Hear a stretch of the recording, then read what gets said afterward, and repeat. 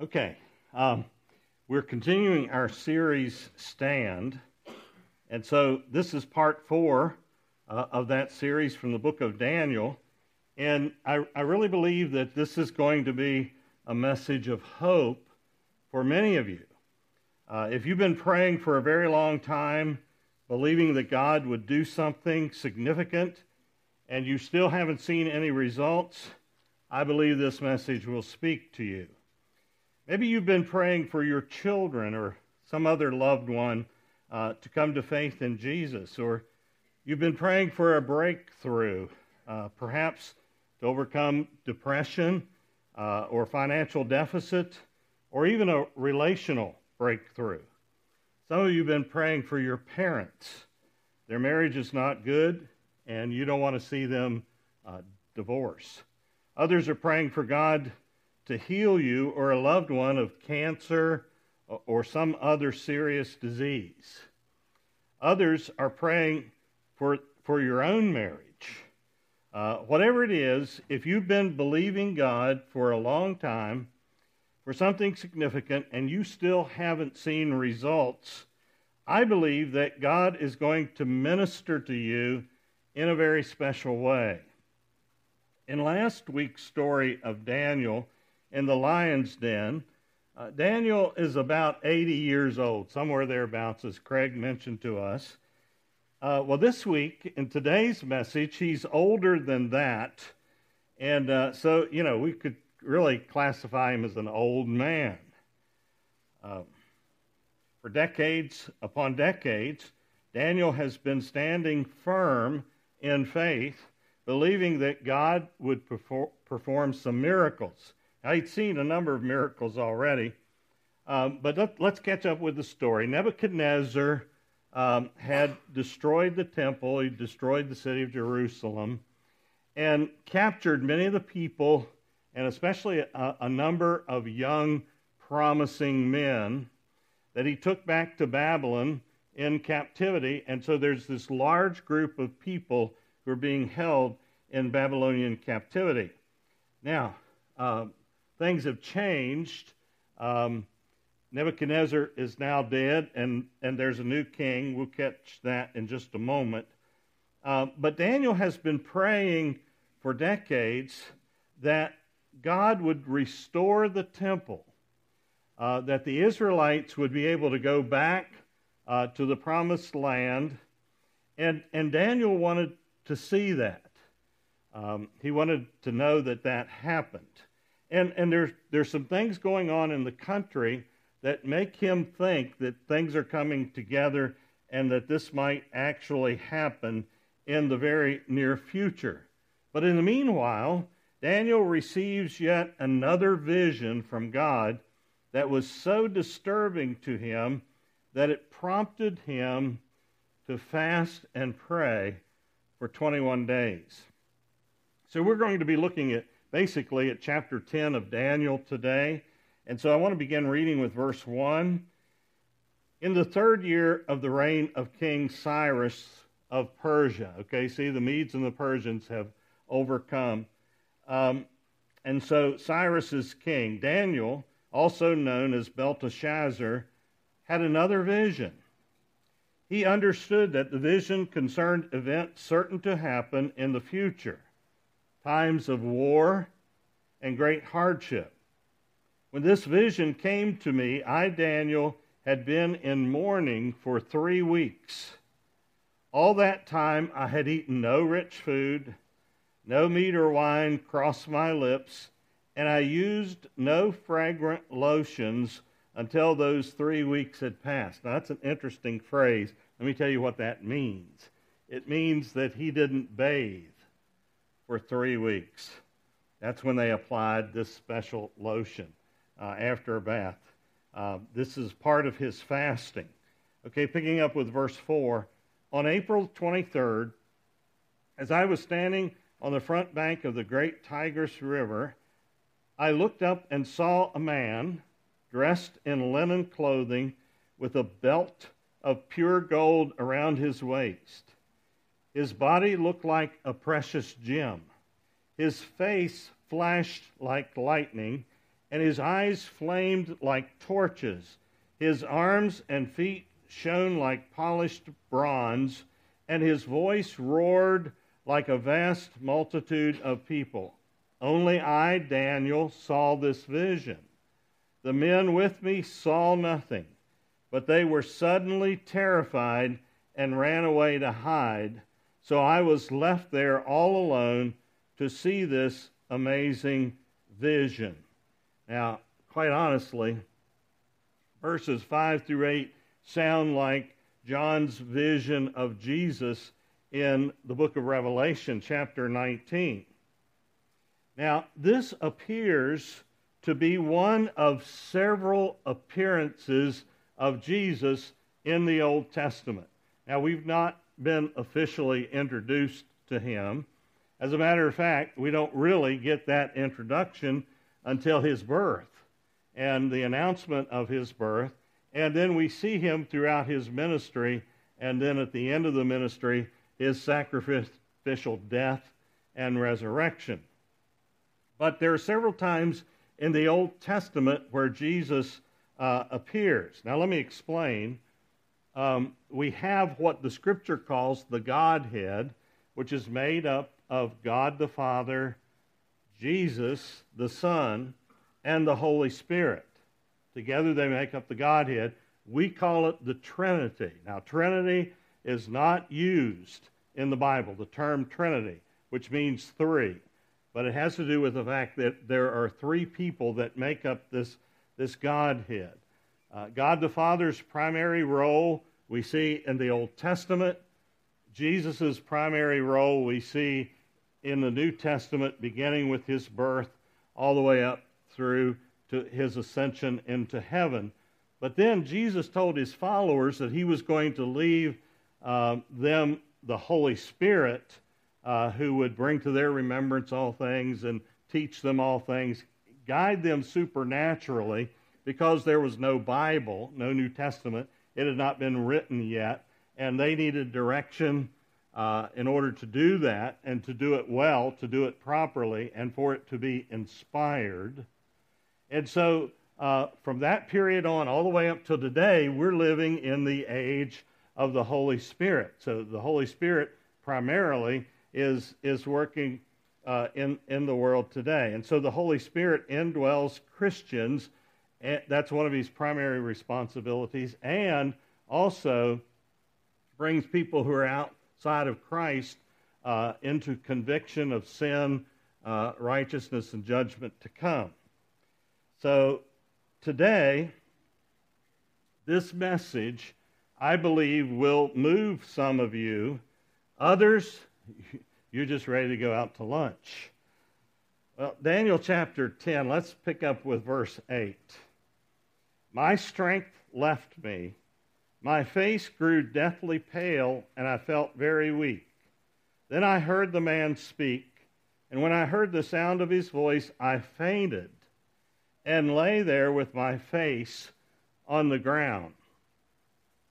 Now, remember, we read in the text that Daniel was the only one to see this vision. And yet, the men that were with him, they knew something was going on. They knew something really significant was going on, and they were afraid, because the text tells us that they went and hid. Now, it's not unusual in the case of a vision like this for only one person to see it. You see, the same thing happened to Saul on the road to Damascus.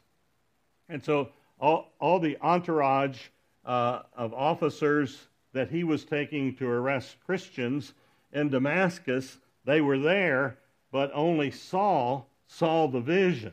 Only Saul heard the words of Jesus as Jesus revealed himself to him. And for that matter, you look at the book of Revelation. The book of Revelation was written primarily to the church. It wasn't written for the benefit of the world. And so its primary theme, I know it's got a lot of visions and things like that and images in it, but the primary message of the book of Revelation is, no matter what you go through, the distress, the persecution, in the end, we are victorious. And so God was revealing to the Christians some of the things through these images that they would experience in life. But he provided it for them, the book, to encourage them during that period. Okay, so for some of you, seeing a vision or getting a picture or focusing specifically on God will happen during worship. You'll sense the presence of God. And you might lean over to the person next to you and saying something like, wow, isn't that awesome? And they're going to respond like, yeah, the coffee's free. And it's not half bad. And I really like the donuts. So we're going to have two different responses to the message today. And that's what happened to Daniel. The other guys with him, they did not experience the benefit of the vision. And I believe that there are some of you today who will experience a moment like Daniel's where you're going to hear from God. Because I'm trying my best to present His word, His message, not my word or my message. And so it's like heaven opens up, and you're going to feel like somewhere during the message, reading the scripture, that God speaks directly to you, while other people will not be impressed by the service. Now, this happens because God has something to show you. God has a message for you. So Daniel's reaction is really common to anyone who has had a person-to-person experience with God or with Jesus or even angels. The strongest of men, you see, can't bear the weight of the glory of God. And so human beings, we tend to lose strength when we are in God's presence. And this is what happened to Daniel. Daniel stood strong in his faith, even when confronted with negative events about to take place.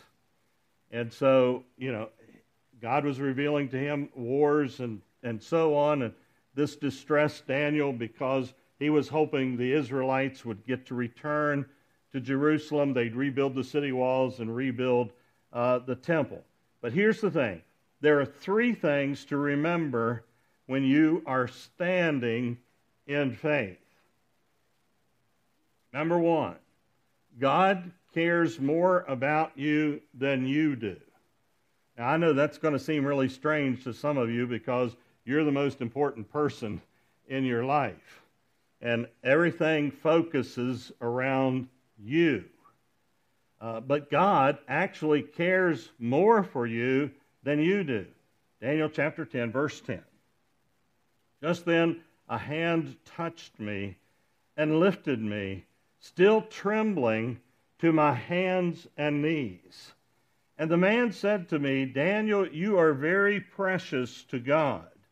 So listen carefully to what I have to say to you. Now here's the thing. We're all very precious to God. Here's where we get our self-esteem. Girls, ladies, you don't have to look like Barbie to have a good self-esteem.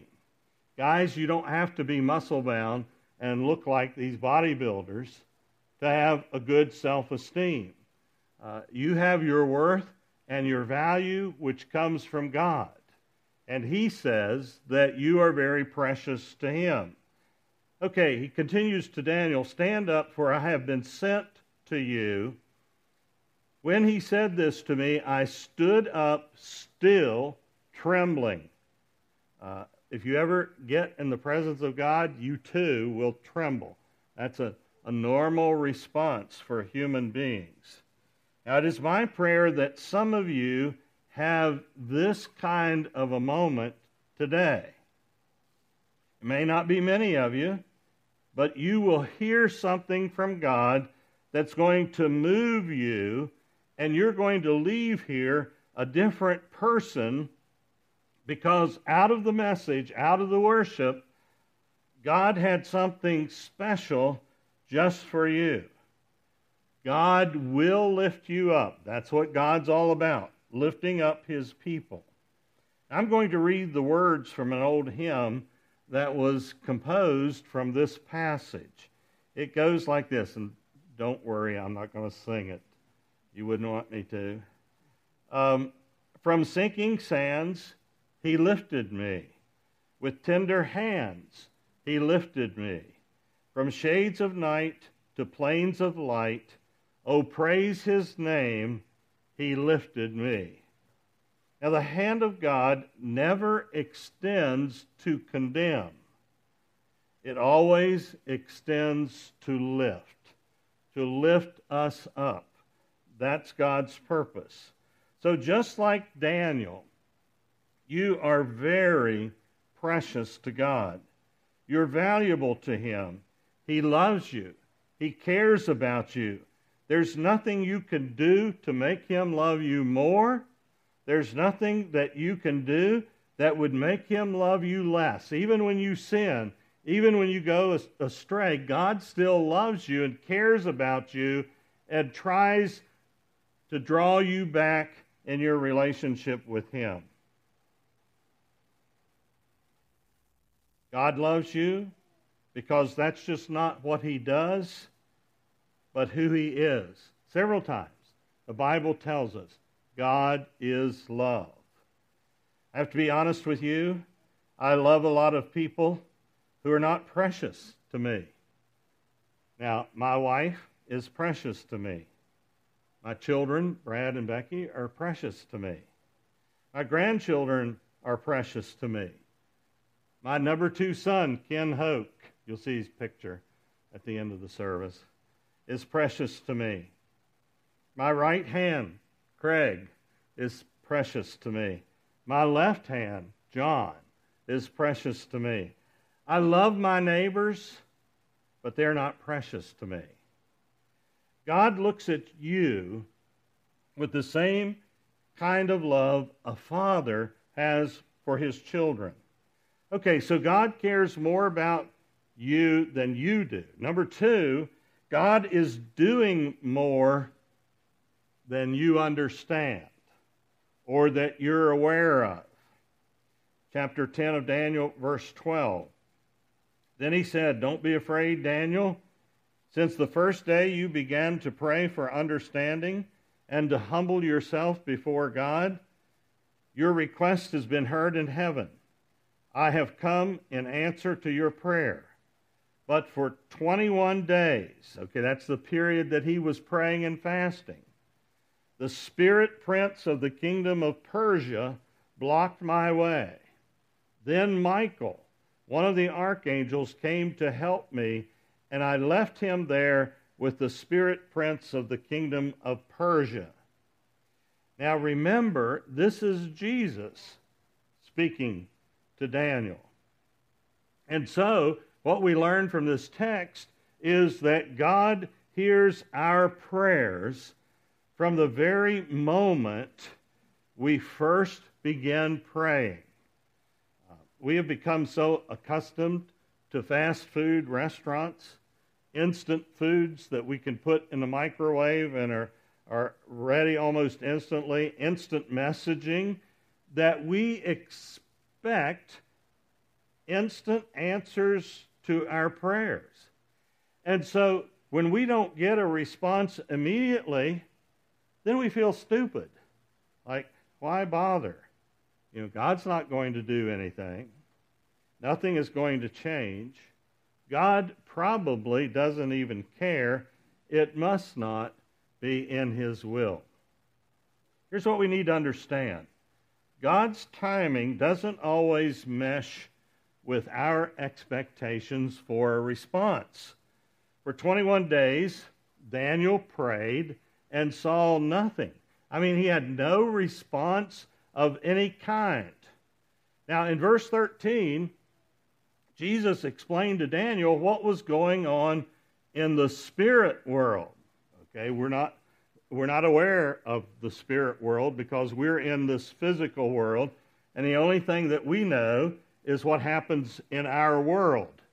But Daniel is being revealed here, some things that were happening in the spirit world. This is supernatural. This is kind of like Star Wars weird.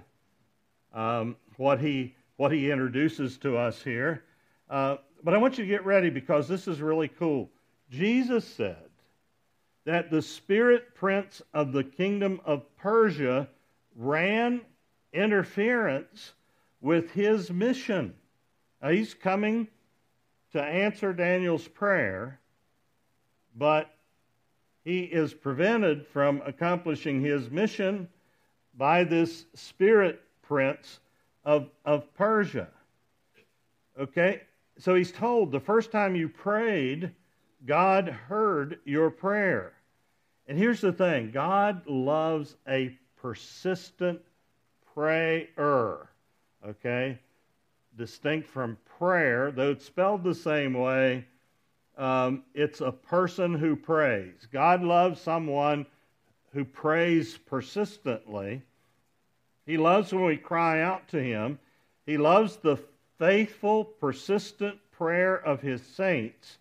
But even the first time you called on him, heaven heard your prayer. The first time you cried out in faith, believing, heaven opened and God heard your prayer. Now, the spirit prince of the kingdom of Persia is, I know you're wondering who is this, is most certainly a demonic force or spirit. Now, let me back up, give you some background here. Before the creation of the world, there were a number of angels around God. We have God, Jesus, the Holy Spirit, and a bunch of angels. Well, a number of angels, along with Satan, believed by many to have been an archangel, like Gabriel and Michael. These angels rebelled against God and became known in Scripture as fallen angels. These appear to make up the demonic forces that do battle against the church, God's kingdom in the world today. Now, Ephesians chapter 6, verse 12, Paul clarifies. He says, "For we are not fighting against flesh and blood enemies." We're fighting a war, but it's not a war against other people. "But against evil rulers and authorities of the unseen world," this is the spirit world, "against mighty powers in this dark world, and against evil spirits in heavenly places." This is not the dwelling place of God. This is a heaven above the earth. Some of you have been praying and praying. The first time that you cried out to God, he released his angelic beings, and they're doing warfare on your behalf in a way that you don't understand. So my challenge to you is to keep praying, just like Daniel did. You may not see anything, but you have no idea what kind of battle is going on in heavenly realms. From a God who loves you so much that he's working behind the scenes to do things that you can't see and you wouldn't even understand because he cares about you. And the kingdom of light will overcome the kingdom of darkness. Much of what is going on behind the scenes, we don't even know. We might not even understand. But God is at work. So the big key here is to trust God that he is at work on our behalf. How do you keep standing in faith? How do you remain faithful? Because you remember that he cares more about you than you do, and because he's doing way more than you understand. But then the third thing is God's strength is made perfect in your weakness. Now listen to what Paul said in 2 Corinthians 12:9. He had this thorn in the flesh, We don't know exactly what it is. A lot of people believe it was a person. But anyway, it caused him a lot of pain, maybe mental, maybe stress, maybe anxiety. I don't know. But here's what he said. But he said to me, he's talking about God, my grace is sufficient for you, for my power is made perfect, complete, flawless in weakness. Therefore, I will boast all the more gladly about my weaknesses, so that Christ's power may rest on me. When you get to the end of your strength, then God will take over. God will step in. You know, we like to do things on our own. We don't like to ask for help. We have this real high regard for ourselves. And a lot of people in society today actually worship themselves. They are their own God. And we have to get away from this. We have to understand that we are weak, but that God is strong. Daniel chapter 10, beginning with verse 17, how can someone like me, your servant, talk to you, my Lord? My strength is gone and I can hardly breathe. Then the one who looked like a man touched me again, and I felt my strength returning. Don't be afraid, he said, for you are very precious to God. Peace. Be encouraged. Be strong. As he spoke these words to me, I suddenly felt stronger and said to him, please speak to me, my Lord, for you have strengthened me. And so, until you fully understand your weakness, you'll never appreciate or experience God's strength. The two are tied together. And that's where some of you are right now. Your strength is going. You've been hanging on, maybe in your marriage, hanging on for the sake of the kids. Financially, your strength is gone. You can hardly breathe. But when God touches you again, you will feel your strength returning. Now, for some of you, that's exactly what you need to hear. You know, boom, right there. This is your God moment. One touch, and your faith is restored. One touch, and you're coming back to Christ. One touch, and you're believing God for that thing that you stopped believing God for years ago. One touch, and it's enough to keep on going. One touch, and your strength is returning. One touch from the presence of Christ, and everything changes. A note of caution. Make certain you are praying and living in the will of God. A lot of people are praying inappropriate prayers. What do I mean by inappropriate prayers? Let me give you some examples. An unmarried couple who are living together in a sexual relationship are praying that they not get pregnant. That's inappropriate. They're living in a sinful state. A married man is having an affair with a woman at his office, and he's praying that his wife doesn't find out. That's inappropriate. His relationship with this woman is sinful. You're selling illegal drugs on the street, praying that the police don't catch you. If you are sinning, the very best thing that could happen to you is to get caught. Now, that might offend some people, but that's the best thing that could happen to you, because typically only then will you change your life. Make certain, and I don't mean to get sidetracked here, but parents bail their kids out all the time. They get in trouble at school, and so they go in, and they take their child's side, and they try to alleviate any form of punishment, any form of discipline, and so the child gets off, or they're racing and get caught by the police, and so the parent goes and bails them out, so they don't have to suffer the results of what they've done. Listen, if we sin, we need to suffer. We need to understand that there is a consequence when we disobey God, when we disobey the law. That's really important. Well, anyway, I'm back on the subject now. Make certain that you are spiritually focused and not materially focused. We have an issue with this in the United States today.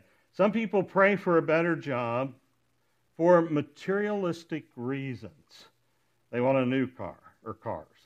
They want a new house, or they want to move to a prestigious community. They want a boat. They want recreational property. They want a motorcycle. They want the latest technology toy. And the list just goes on and on. The attitude in America today is he who dies with the most toys wins. But that's not true. Sometimes people get a new, really good paying job, and I've seen this happen, or a significant raise, and so that encourages them to go out and get into debt because they're going to be able to make the payments.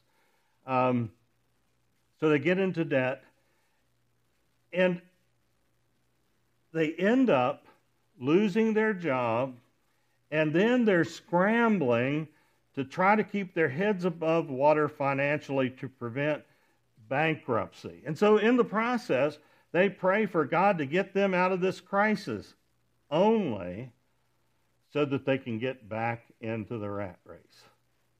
That's inappropriate. Do you really think God's going to answer such inappropriate, selfish prayers? The thing about stuff, material things, is that it's going to burn up at the end of the world. That's it. It's over. It's gone. Its usefulness is long gone. Or, when you die, it's going to become somebody else's stuff. So what do you gain? Accumulation of stuff is a dead-end proposition. You need to determine if you individually are growing spiritually to become more like Jesus, or are you focused on worldly things? Now, let me be just real honest with you. God may do exactly what you're praying for, or He may not. But just because you don't see anything doesn't mean He's not doing something. People are going to look at you and wonder, because they know, you're praying for this thing. How are you still standing? How are you still hanging in there? You keep praying, but God doesn't seem to answer. And they'll ask why you haven't given up, and here's what you're going to say. Because you don't understand, I realize that God cares for me more than even I do, and I know He's doing way more behind the scenes than I understand. My strength is made perfect His strength is made perfect in my weakness. I've embraced my weakness, therefore I'm tapping into His strength. And what you need to understand is, as I continue to believe with everything in me, because the first time I prayed, heaven heard my prayer, I trust in a God who is good, working in all things to bring about good to those who love Him and are called according to His purpose. That's how I continue to stand. Just because we don't see anything doesn't mean that God's not doing something. Daniel stood in faith. I'm telling you, I'm standing in faith. The question for you, will you stand in faith? You need to seriously consider that. We're going to stand. We're going to sing our closing song here. It's an opportunity, if you need to make a decision for Christ. We'd be glad to talk to you about your relationship with Him. If you need to become a member of the congregation, we'd be glad. If you're a baptized believer in Christ, to accept you as a member. If you've been struggling with some issue and you want us to pray for you, we'll be glad to pray for you.